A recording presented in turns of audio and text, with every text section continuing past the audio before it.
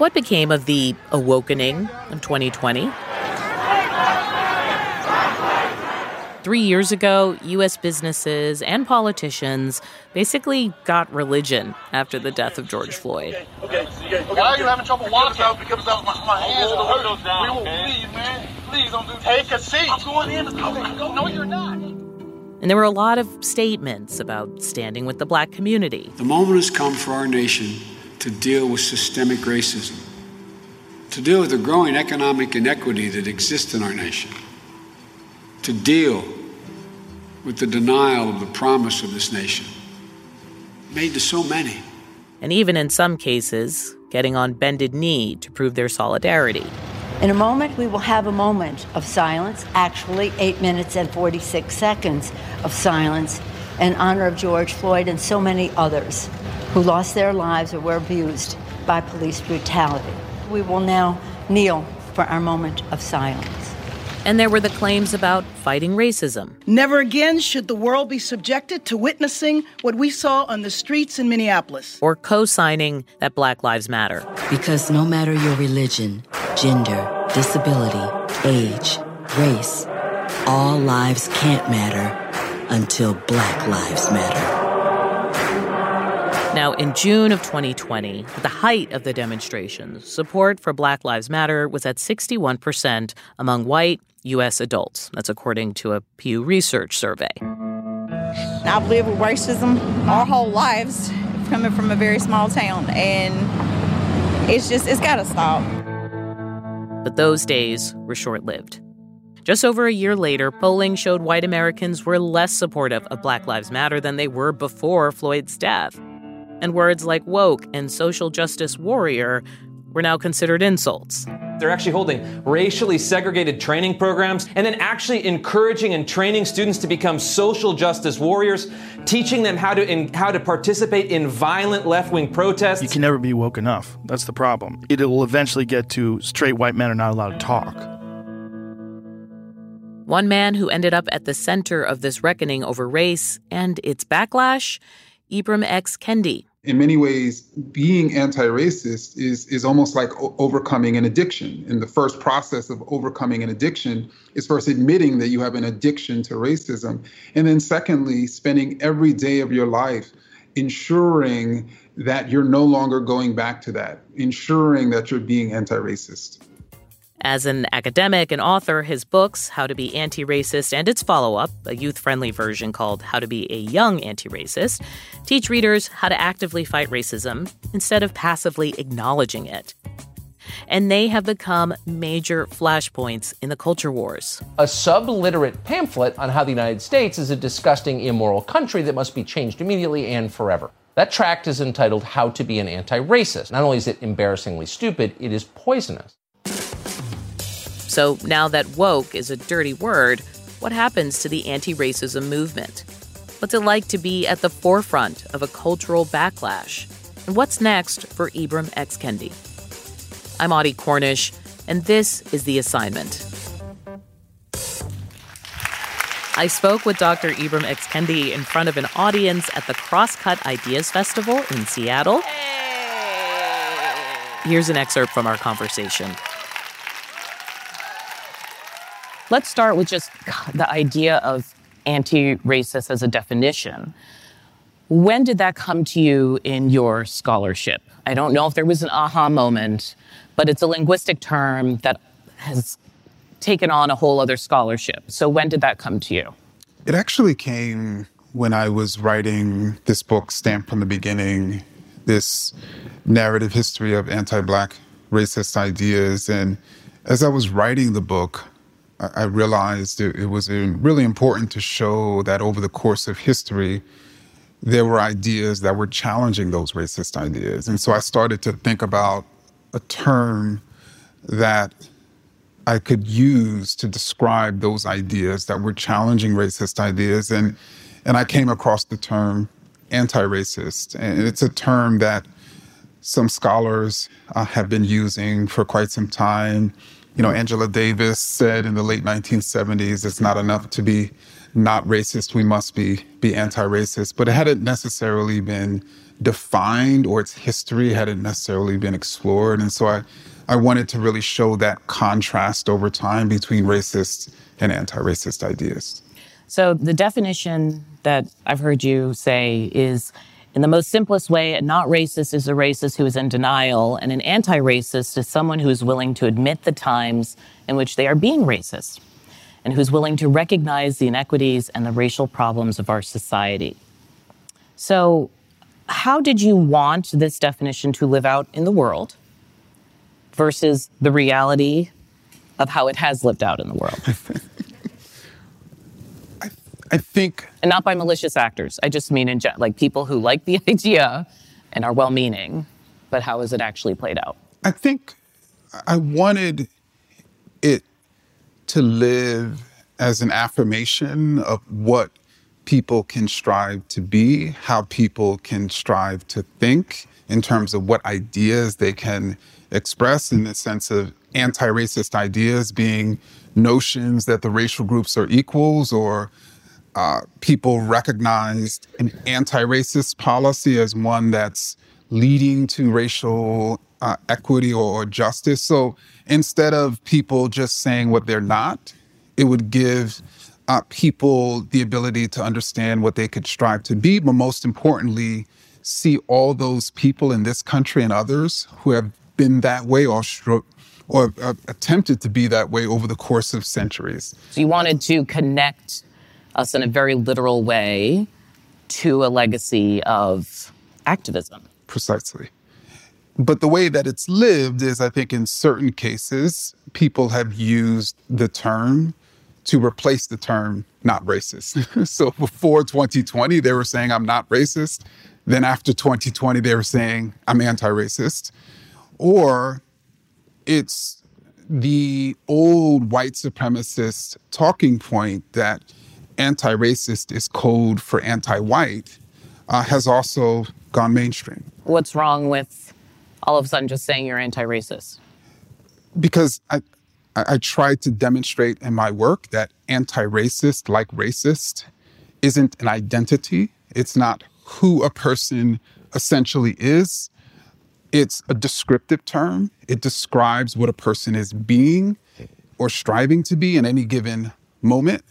And so when a person says, I'm anti-racist, they're not necessarily thinking about it in the way that at least I framed it in my work. And the reason why I framed it in that way is because when you study complex people, you see that people can express both racist and anti-racist ideas in the same speech. But let me come to this for a second. It sounds like what you're saying is action is the issue. And so when you hear someone describe themselves as anti-racist, what happens? Do you probe a little further and find out they're not doing much else? Typically. What's that conversation like? Well, I asked them, well, what makes you think that you're being anti-racist? Is it just something that you want to be, or is it something that you have demonstrated yourself to be based on what you've said and done? How awkward is that? I think it is. Don't you think? Like people are probably coming to you like, oh, this is the guy. He's going to tell me I'm not racist. And then you're like, with your eyebrows. Is it awkward? I think it can be awkward, but I actually am, through my work, really trying to give people the tools to describe themselves and describe their elected officials and describe their ideas, as opposed to the typical scenario in which we're lecturing to other people. I really think people need to think about themselves, and that's one of the reasons why I wrote How to Be an Anti-Racist in the way that I did, in which it was largely a book in which I was describing myself.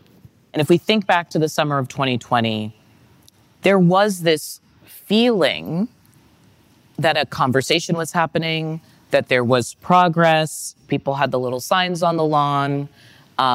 Certainly people of color were like, okay, we're doing this now. You know, this is the conversation in this moment, despite there having been numerous murders prior, right? Police-involved killings prior. Did you have a moment where you felt like you were feeling change? So you were sort of like hopeful.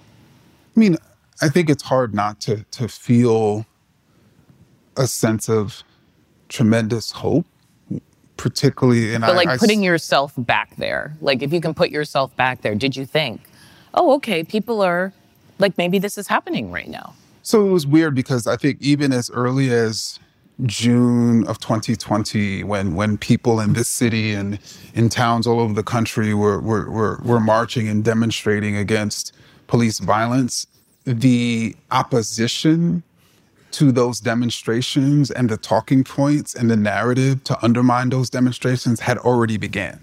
And so I was, in a way, sort of seeing both simultaneously. And so, but I certainly felt hopeful. I wanted people, it seemed as if people were interested in not only sort of coming together, but thinking about a way in which we could radically transform this society and finally create equity, and justice for all. But obviously, in many ways, that momentum was crushed. When did you realize you would be at the center of it?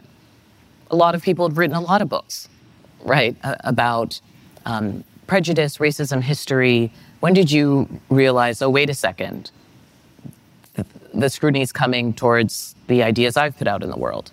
Well, I think by June of 2020, I had like 3 or 4 or 5 books that were on bestseller lists. And so it was hard for me to deny, as much as I want to, that people were gravitating, to my work.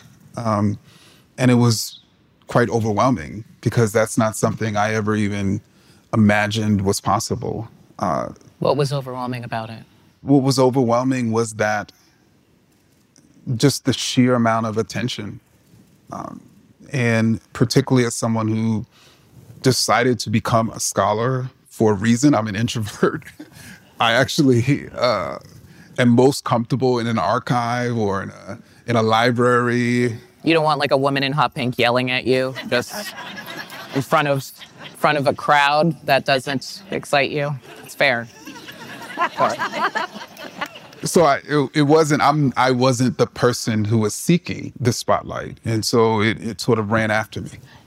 Critics have looked at your definition in a different way. I want to read something from the National Review, where they say, Kendi's aim is to broaden the privilege of those entitled to fling the word racist around and to extend its power to ever more marginal misdeeds. And they talk about the idea of the word racist being kind of a powerful disciplinary tool. And I wanted to ask you about this comment because there is this perception of people being canceled, of people having to be renounced for whatever reason, or past misdeeds coming to light. What's your response to that characterization? Well, that's a characterization based on talking points and not what I actually write. So actually in my work, I make the case that we shouldn't see the term racist as a pejorative term, as a term in which people use it to sort of hurt people, that it's a descriptive term. It's a word like every other word, and that we should have a very specific definition. Who makes that distinction? Like, who is in judgment? Well, I think there's probably a court of public opinion. I think people can see, like, who is doing, and this isn't, to me, necessarily just as it relates to when we do something that's racist, even when we do something that's mean, right? Or we do something that's nice, right? Or we do something that's helpful, or we do something that's hurtful. We can recognize when a person is acknowledging the wrong and someone is denying it. And what I've been arguing is that the heartbeat of being racist is that denial. That to be anti-racist is actually to acknowledge those times in which we did wrong so we could be better. We're going to take a quick break. When we come back, Dr. Kendi on the backlash to anti-racism. This podcast is supported by Sleep Number. Quality sleep is essential. That's why the Sleep Number Smart Bed is designed for your ever-evolving sleep needs, so you can choose what's right for each of you whenever you like. Need a bed that's firmer or softer on either side? Helps you sleep at a comfortable temperature. Quiets their snores? Sleep Number does that. Only Sleep Number smart beds let you each choose your ideal comfort and support, your Sleep Number setting. Sleep Number smart beds learn how you sleep and provide personalized insights to help you sleep better. All Sleep Number smart beds feature cooling, pressure-relieving comfort layers for soothing sleep throughout the night. Temperature-balancing bedding is designed to move heat and moisture away when you're hot. When you're cool, they hold their energy to help warm you. Sleep better together. J.D. Power ranks Sleep Number #1 in customer satisfaction with mattresses purchased in-store. And now, save 50% on Sleep Number limited edition smart beds for a limited time. For J.D. Power 2023 award information, visit jdpower.com/awards. Only at Sleep Number stores or sleepnumber.com. I'm Dr. Sanjay Gupta, CNN's chief medical correspondent. This week on Chasing Life, lately we have been paying attention to a very different virus, bird flu, which is caused by the H5N1 virus. If you start to hear that it's circulating in pigs, that would be a concern. That means I would go from sleeping with one eye open to 1.5 eyes open. Yeah, that would make me very concerned. Listen to Chasing Life, wherever you get your podcasts.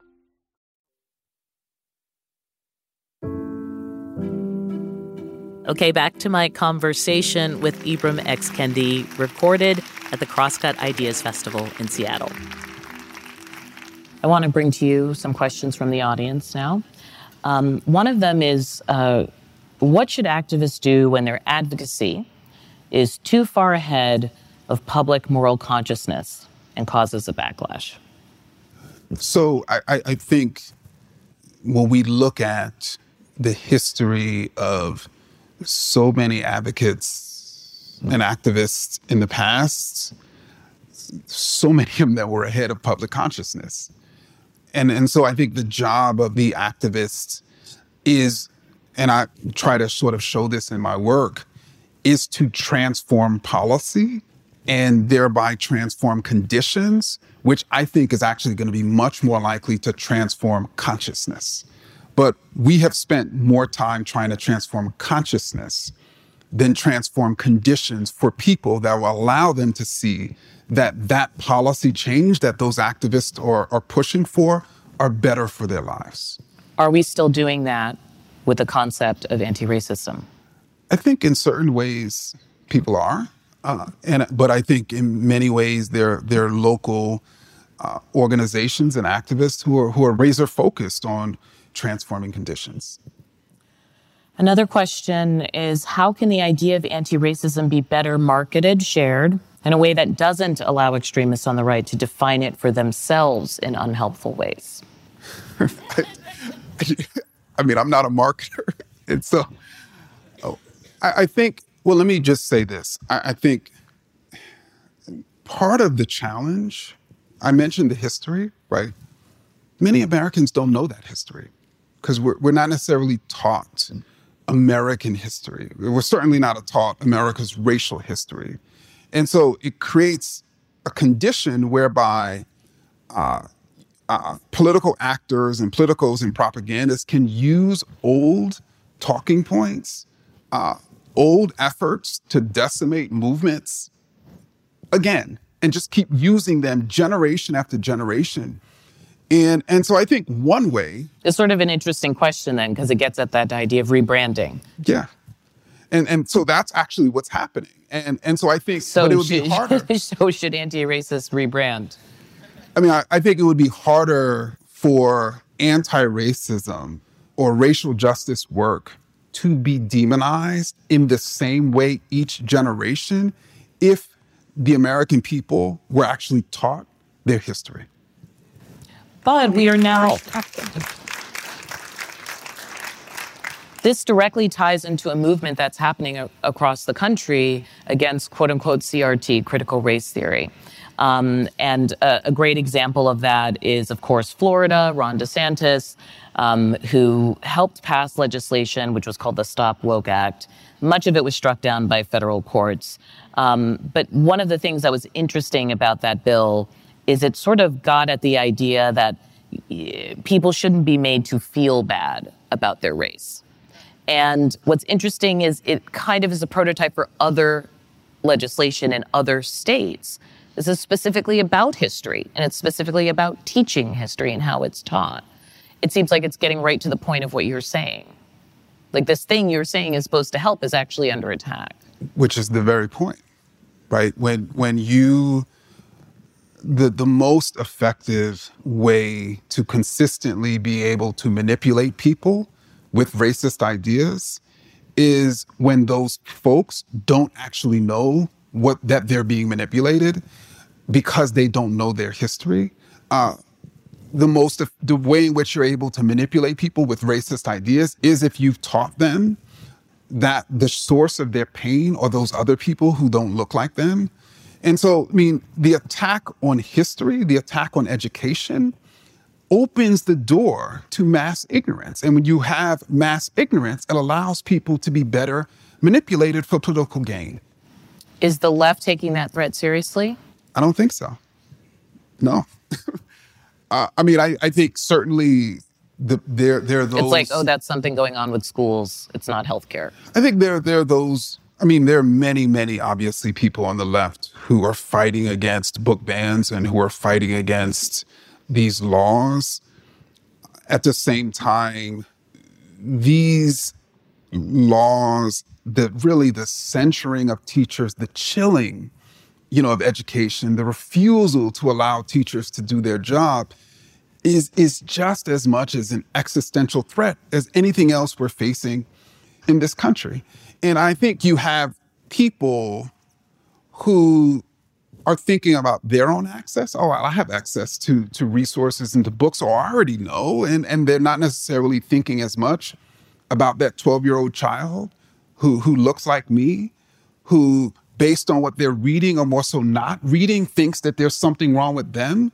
And the books that would have told them that there's nothing wrong with them are being taken out of their classrooms, and what that's causing and how that's impacting that 12-year-old child. What do you wish that 2018 Ibram X. Kendi knew that 2023 version knows now? Wow. I think I wish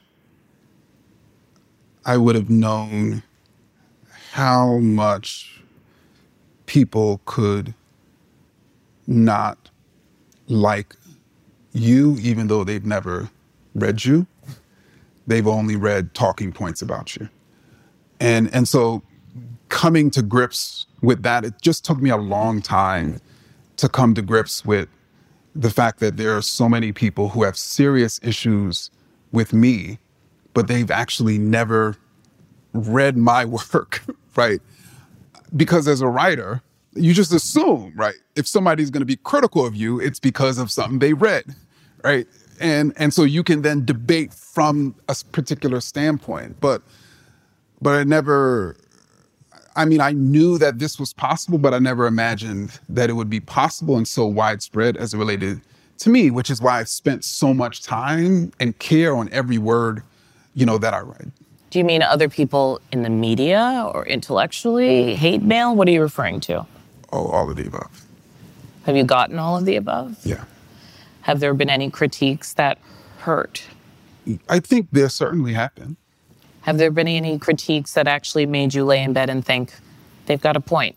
Oh, of course. And I think that's one of the reasons why I updated How to Be an Anti-Racist. And the new edition, I actually decided to even have some annotations to describe some of the updates that I made to that book.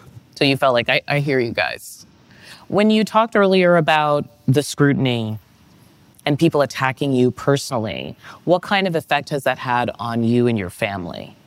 So I think the biggest effect that it's had on my family, because they know all of the sort of violent threats, that I receive, it, of course, causes them to fear for my safety, wherever we're going. And it's something we have now, no matter where we're going, we have to be aware of. I think for me, certainly, I have to be much more cognizant. I grew up in Jamaica, Queens, so I'm just. But we know being in the center of a maelstrom in the U.S. today? I mean, it can mean death threats. It can mean a lot of things. What has it meant for you?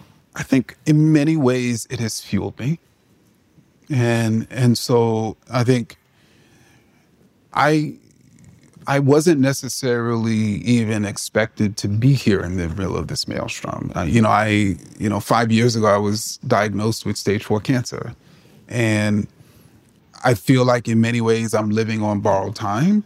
And I feel that the more people attack me, particularly, not necessarily attack me, but attack this construction of me that is utilized to malign those of us who are engaged in racial justice work, the more I know that I'm onto something, and the more that I write and research, and produce. Well, Dr. Kendi, thank you so much for your time, for spending that time with us. Of course. Dr. Ibram X. Kendi is the author of 14 books, including Stamped from the Beginning, The Definitive History of Racist Ideas in America, and How to Be an Anti-Racist. Our conversation was recorded at the Crosscut Ideas Festival in Seattle. Special thanks to Jake Newman and all the folks at Crosscut. You can learn more about them at crosscut.com. The Assignment is a production of CNN Audio. Our producers are Madeline Thompson, Jennifer Lai, Lori Galarreta, Carla Javier, and Dan Bloom. Our associate producers are Asoke Samuel and Allison Park. Our senior producers are Matt Martinez and Haley Thomas. Mixing and sound design by David Schulman. Dan DeZula is our technical director. Steve Lichtai is our executive producer. Special thanks to Katie Hinman. I'm Audie Cornish, and thank you for listening.